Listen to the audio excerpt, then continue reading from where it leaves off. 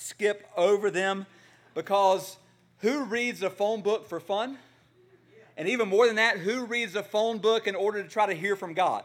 So a list of names can sometimes kind of be a turn off, something that we just don't want to do. After all the amazing and deep theology in Romans, Paul basically ends this letter by going through his mental Rolodex. So I'm going to use that term in this service because you guys will get that. The next service, they'll have no idea what a Rolodex is.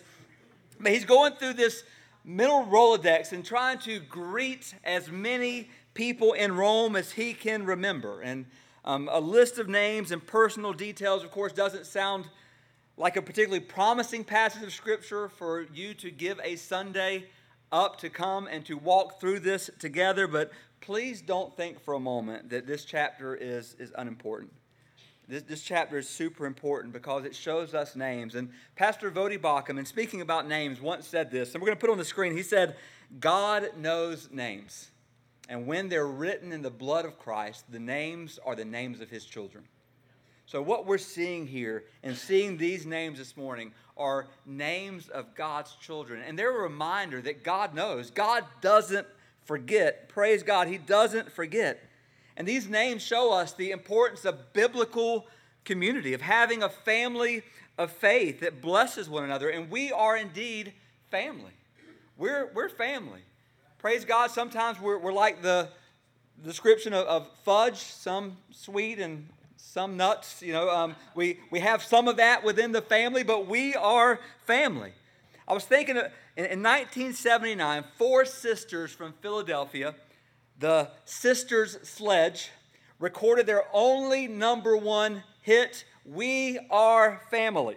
So we are, I said that wrong, we are family. There we go, a little better. That same year, the Pittsburgh Pirates were down 3-1 in the World Series when, as a team, they adopted that song as their team theme song. It's kind of a weird time to adopt a song, but they did it, and Willie Stargell led them back to win the next 3 games, and they won the World Series.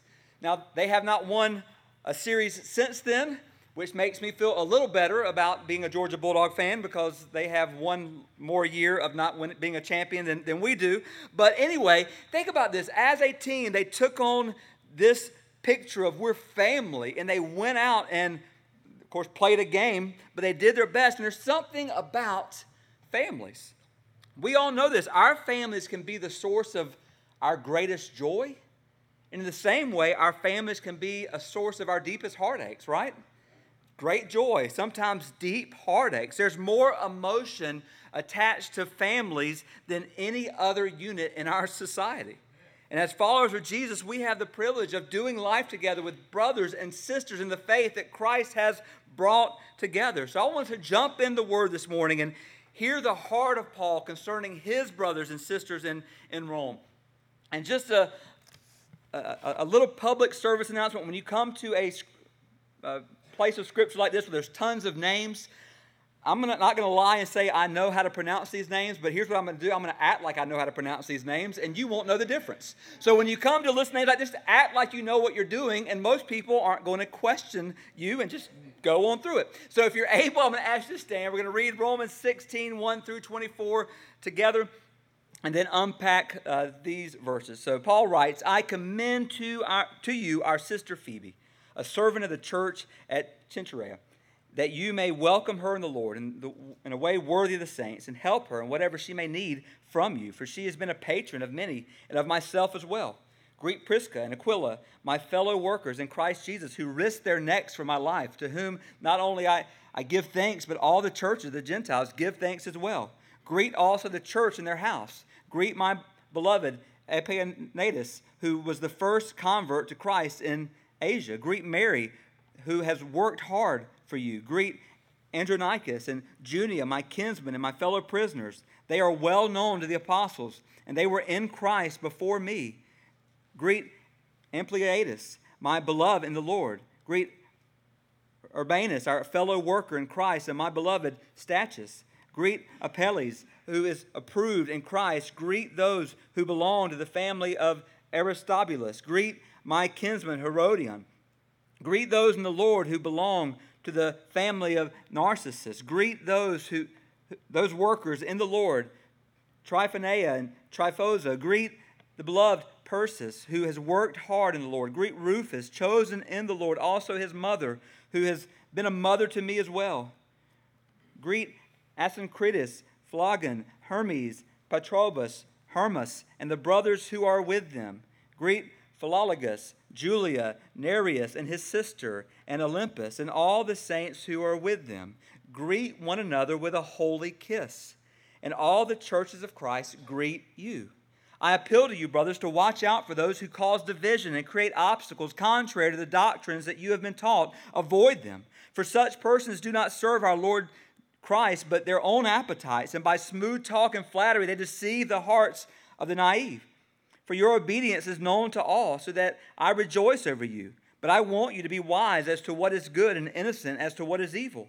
The God of peace will soon crush Satan under your feet.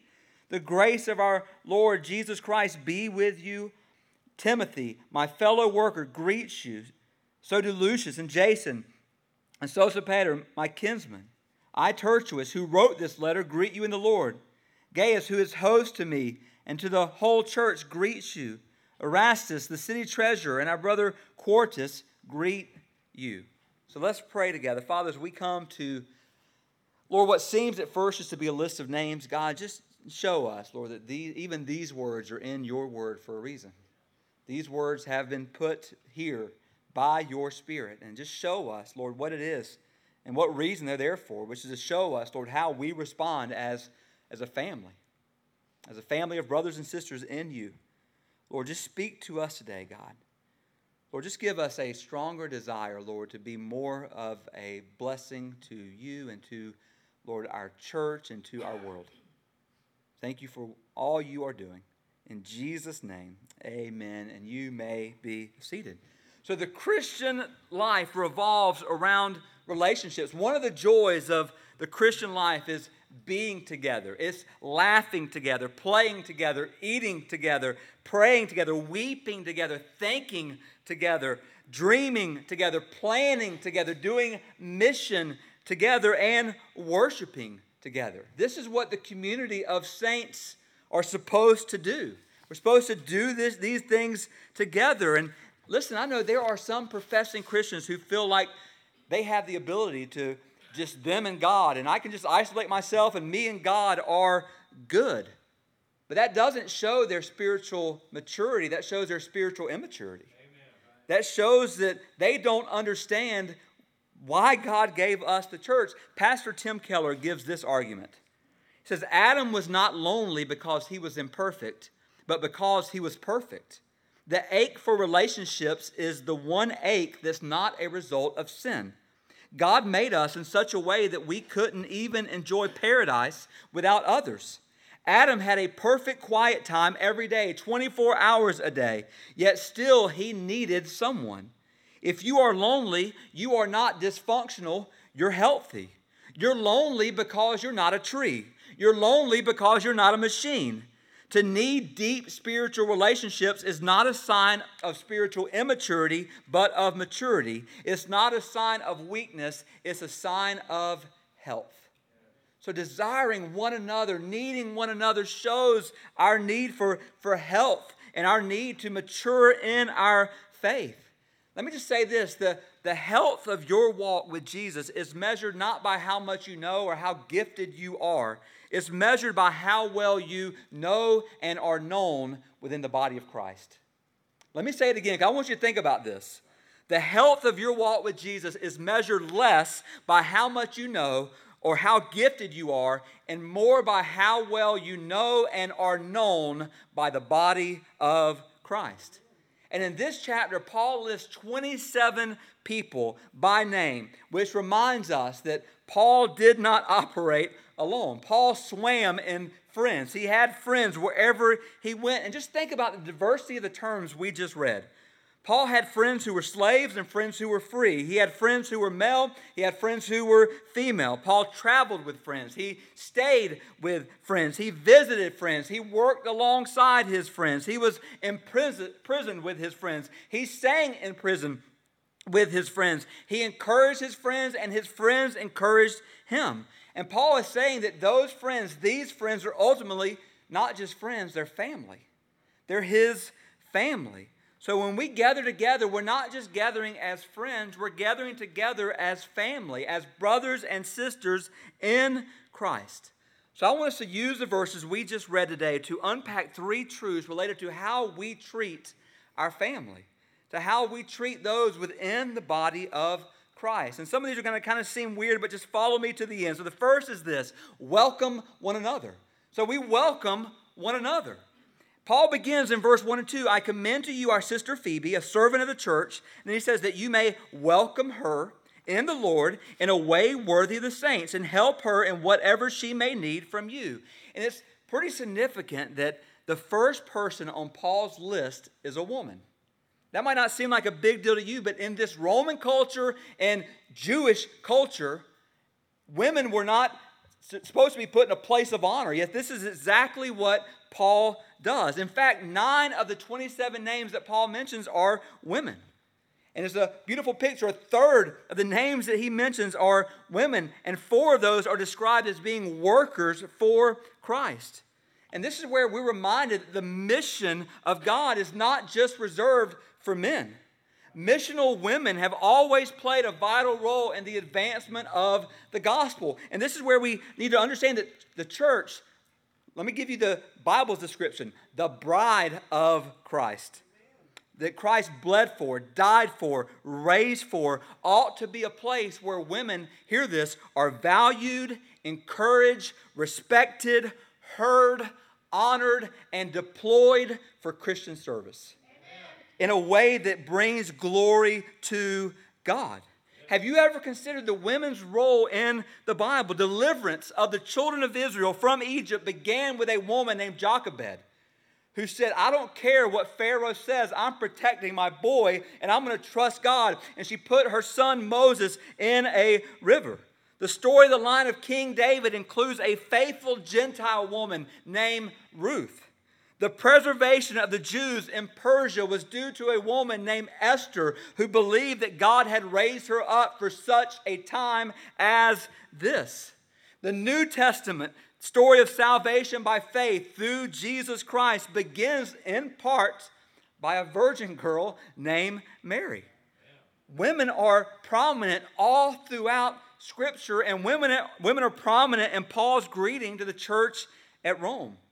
But here's the deal. Most every person mentioned in this chapter is already in Rome.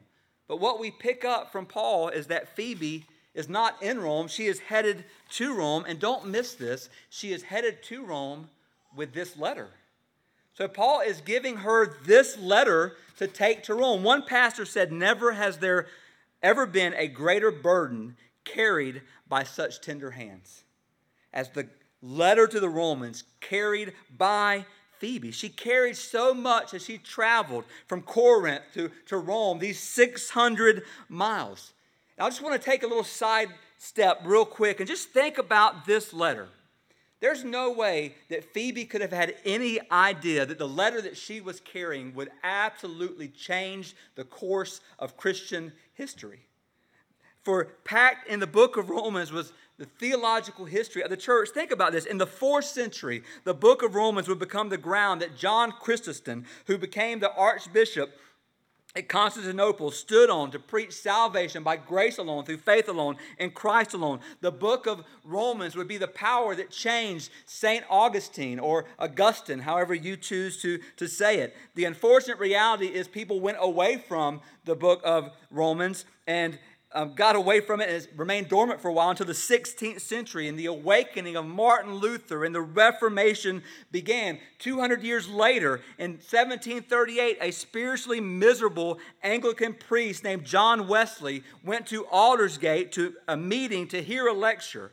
There in this meeting, a man started reading the commentary introduction on Romans by Martin Luther. And John Wesley, hear this, who was an Anglican minister, said, I felt in that moment my heart strangely warmed, and I gave my heart to Jesus. As a minister, under the teaching of the book of Romans, gave his heart to Christ. If we didn't have the book of Romans, how would we know the Romans road? If we didn't have the book of Romans, how would we know that all have sinned and fallen short of the glory of God? How would we know that the wages of sin is death, but the gift of God is eternal life through Christ Jesus our Lord? How would we know that while we were yet in our sins, Christ died for us? How would we know that if we confess with our mouth the Lord Jesus and believe in our hearts that God has raised him from the dead, we will be saved? How will we know that whoever calls upon the name of the Lord shall be saved?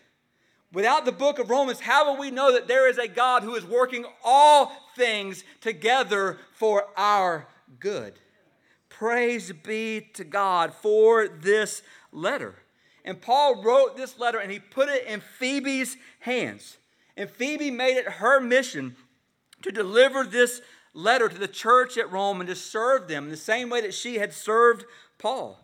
And serve them, as Paul says, as their sister in the faith. So Paul says, welcome her as your sister in the faith. She's family. So Paul says, I'm sending this woman to you. And think about what Phoebe's role was. Not only was her role to take this letter, her role was also to read this letter to the church and explain it to the church if they had any questions. And Paul says, treat her, welcome her as family. Think about this. How do you treat family? You welcome them. Even, look at verse 16. This is kind of crazy, but Paul says, greet one another with a holy kiss. Now, we're not going to try to bring that back this morning, so don't get a little weirded out, but this is how the Roman culture, Jewish culture, this is how they treated their family. This is what they did. There's still cultures today that greet family and others with a kiss. The idea for us is this, to treat one another excitedly. To treat one another enthusiastically. Think about the way your dog responds when you walk back in the house after a long time. Let's do that, except don't pee on the carpet. So do all the things. Be excited to see one another. Be excited to welcome one another in. Let's enthusiastically understand that when people are here, especially when someone new comes in, we have no idea what's going on in their lives, but what we do know, if they don't have Jesus, they need the Jesus that saved us. So let's welcome them in. Welcome one another. Let's not grow weary in welcoming one another. And then secondly, let's honor one another. Let's honor one another and the work that God is doing through us. Beginning in verse 3 all the way to the next 11 verses, Paul is honoring those who serve Christ alongside of him. He's honoring what was done for Christ, and he's honoring what's been done in Christ. In fact, I want you to think about that expression, in Christ. If you underline in your Bible, just follow with me here. In verse 2, Paul says of Phoebe, welcome her in the Lord.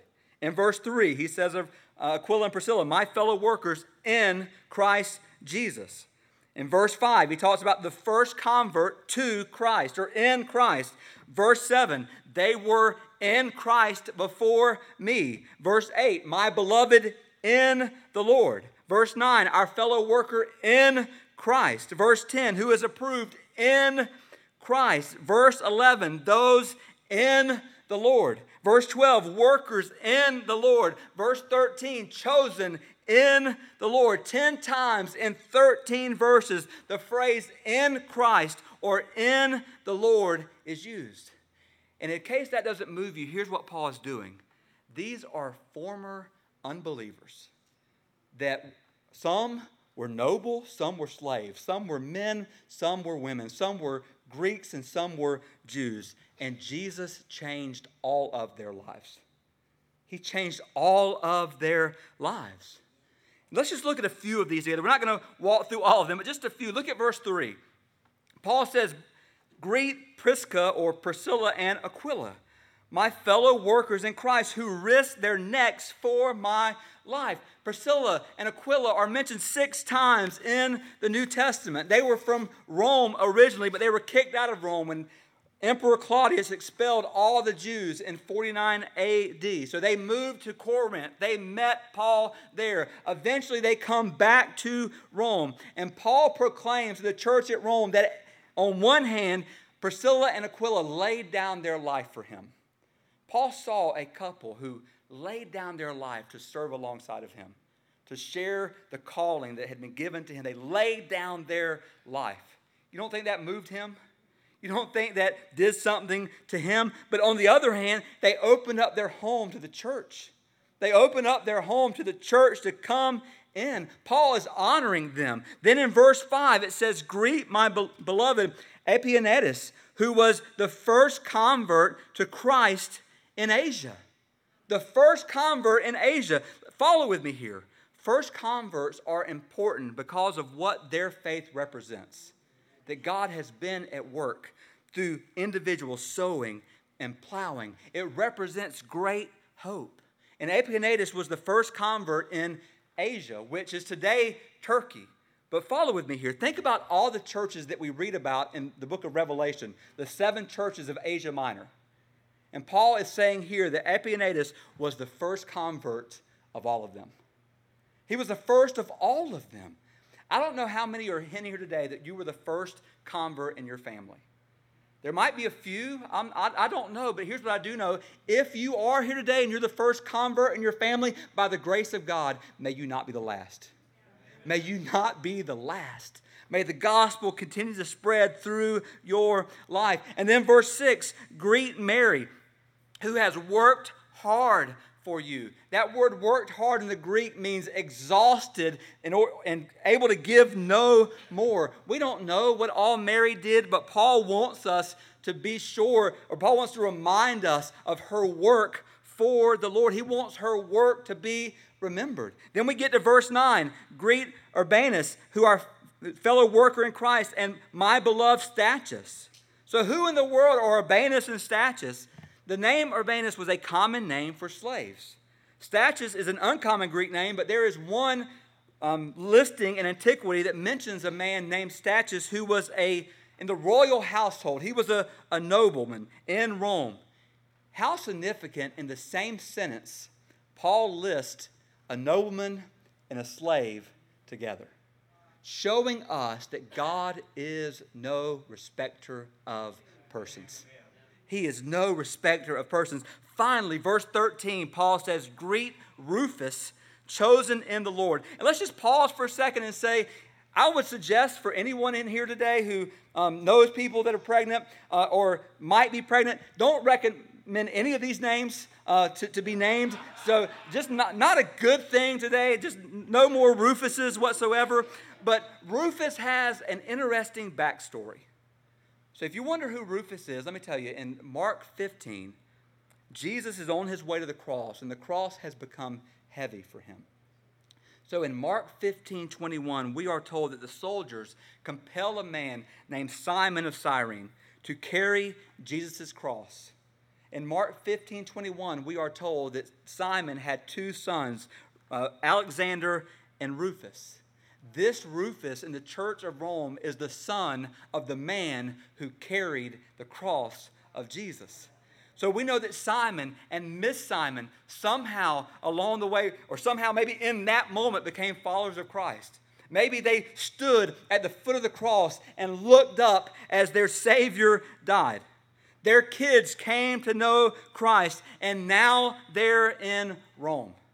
What an amazing picture of what Christ does. And again, this is a reminder that these are real people with real stories and real encounters with a real Savior.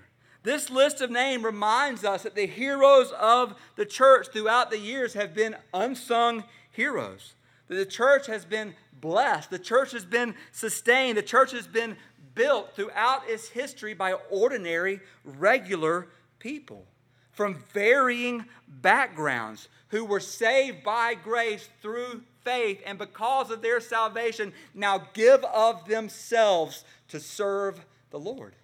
This is the picture that we see. All of these individuals from varying backgrounds sit together in the church at Rome, hear this, as equals. I think of the words of Billy Graham that says the ground is level at the foot of the cross. The ground is level at the foot of the cross. There is no hurdles for you and I get an easy path. No, the ground is level for all of us at the foot of the cross.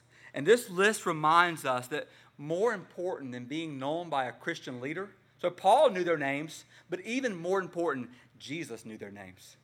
And according to John 10, if you're a child of God, Jesus knows your name. He knows your name, and Jesus doesn't miss one thing that you do for him. Let me say it again. Sometimes, even as a pastor, I miss what you do for the Lord. Other people might miss what you do for the Lord. But Jesus doesn't miss what you do for him. He doesn't miss one thing that you do for him. But let me sit this question over you this morning. If Paul were writing a letter to our church, would your name be in it? Would your name be in it? Would he speak of your service? Would he speak of the way that you served and you gave and you opened and honored? Would your name be in this list? Oh, to God that it would be. And let me end this point this way. The richest, sweetest, highest joy and privilege in ministry that I have experienced over the last 15 years as the pastor at First Baptist Church of Ocean Way are the relationships of those who have labored alongside of me. Words can't even express how deeply grateful I am for all the amazing people that God has put beside me throughout the years. People, some in heaven now receiving their reward, their well done. Others, God has taken other places. But I thank God for every single individual who has labored alongside of me. And let me speak to you saying you will never know the blessing that you have been to me. And I pray that I have only been just some of that blessing back to you. Honor one another. Honor the work that God does. So Paul says, welcome one another as a family. Honor one another. And then it kind of gets weird. The last truth is this. Always be discerning. Always be discerning. So welcome one another. Honor one another. But always be discerning. Meaning, don't let your heart just take over and forget your mind. Discern. Paul says in verse 17, I appeal to you, watch out for those who cause divisions and create obstacles contrary to the doctrine that you have been taught. Avoid them. In verse 18, Paul says, for such persons do not serve our Lord Christ. I don't know if you know this, but anytime there is a work of God, there will always be a counter work of Satan. Anytime that God is on the move, Satan is also on the move. It's the way Satan works. Years ago, a seminary professor told his class at the beginning of the semester that they would work together on one major project during that semester. They would move systematically through the New Testament to categorize every area of truth and determine how many times each area is addressed. The goal was to find out the one thing that was emphasized the most in the New Testament. When they completed the project, they were amazed to see that warnings about false doctrines and false teachers is emphasized more in the New Testament than anything else. Think about this. More than love and more than unity is the call for us not to be led astray by false doctrines. Maybe, just maybe, the New Testament is saying there is a danger to false prophets all around us. Here's what I would say this morning. Light always attracts bugs. So if you're going to walk in the light, you better carry a fly swatter. So light always attracts bugs. And if you're going to walk in the light, you better carry a fly swatter. And praise be to God, we are able to carry a fly swatter in our hand wrapped in leather. Maybe you have yours on a phone, easily to be brought up. It works better, though, when you store it in your heart. And, of course, I'm talking about the Word of God. What the Bible says matters. What the Bible says is called doctrine, and there isn't any wiggle room. You don't get to say, well, I believe certain parts of this, but I don't really believe that. We don't get that opportunity. We don't have that privilege. God said it, that settles it, done. But understand this, God's word, yes, it sometimes cuts deep, but we find joy in the wounding. This book is called a sword. Now, let me tell you something. If someone pulls a knife on you, is that a good thing? Now, we would say immediately, no, that's not a good thing. But let me tell you, if it's a doctor with a scalpel who's about to cut cancer out of you, that's a good thing. That's a very good thing. And that's what this book does. It cuts the cancer of sin out of us. So therefore, when it hurts, praise God that something good is happening even in the hurt. Even in the hurt. And I want to end with verse 20. We're going to put it on the screen. You can see it in your Bible, but it's an easy verse to miss, tucked away in the final chapters of Paul's letter, sandwiched between Paul's personal greetings and this final doxology. The following words of promise emerge. Look at these words. The God of peace will soon crush Satan under your feet. The grace of our Lord Jesus Christ be with you all. Now, strangely enough, this is the first mention of Satan in all the book of Romans. Kind of crazy to think about. Why talk about him now? Paul has spent time laying out the doctrine. He spent time talking about how we as the body of Christ are called to love one another. But Paul, all the while, acknowledging that there's difficulties in that. There's difficulties in loving one another. Sometimes part of loving one another is having our eyes and hearts open to things that aren't true and error. So Paul is saying, be reminded that there are false teachers, and false teachers work under their leader, Satan, who is a deceiver. It's what he does. But what Paul does here in verse 20, by pointing back to Eden, which is what he's doing in verse 20, Paul gives a fascinating reminder of God's eternal plan of redemption through Jesus. In Genesis 3:15, so long time ago, God gave this declaration to the serpent. I will put enmity between you and the woman, and between your seed and her seed. So meaning the woman's going to have a seed, and the seed of the woman and Satan aren't going to get along. And then he says this, he shall bruise your head, you shall bruise his heel.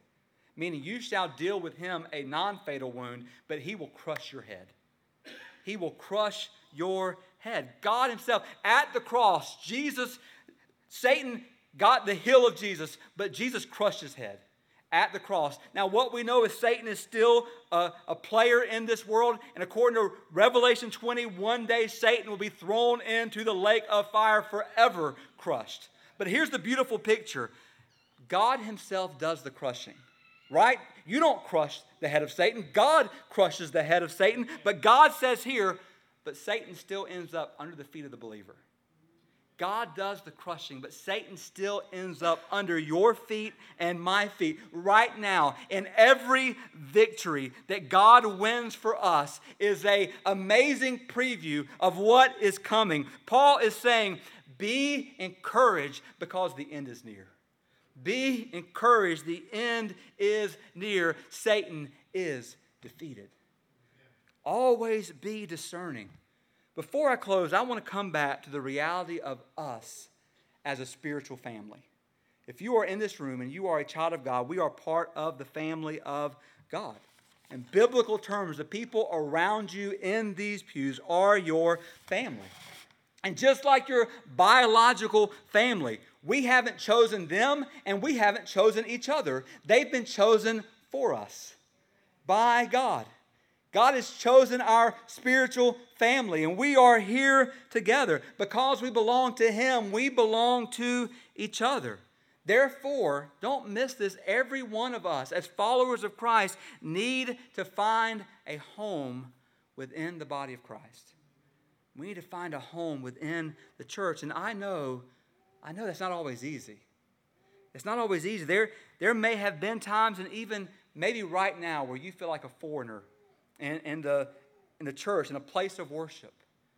I've had so many conversations with people over the years, people who have come here, and they served here, and this was family to them, and then God called them away, and they called me and go, it just doesn't feel the same. Listen, that first place where church first feels like family, it's hard to find that again. It's hard to find that again. It's just hard. It's hard to find that again, but you know what? You keep pressing in. And you keep loving, and you keep welcoming, and you keep honoring. There have been times where some of us have even been hurt by our family, those within the church. You've been hurt and you want to just give up and just give up church altogether. Don't do it. It's God's blessing to us and for us. So God's household is God's gift to us. Being a part of the family is crucial to our growth. How are you? How are you right now in your life? How are you welcoming one another? How are you being a blessing and welcoming those within the body of Christ? How are you honoring one another?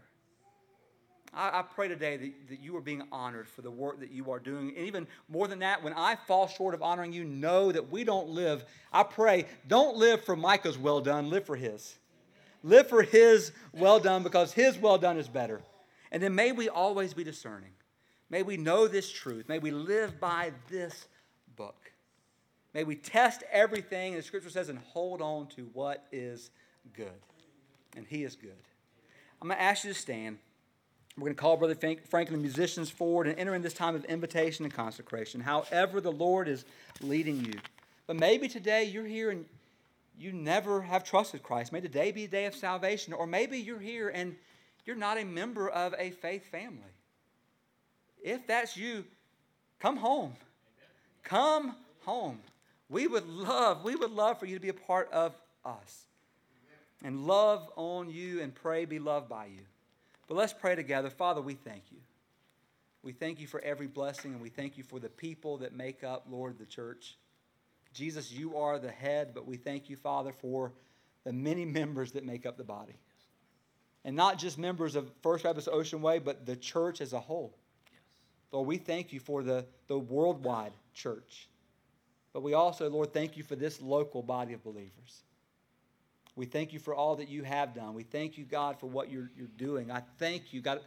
I thank you for all those who have served, who are serving, and who will serve you.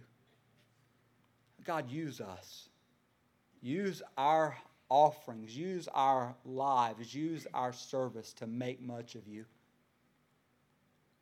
Lord, for those that are in here today, Lord, that have been hurt by the church, Lord, we can't promise them that there will never be a person in here that won't hurt them, but we can promise, God, that you won't. That's right. Yes. Lord, you won't.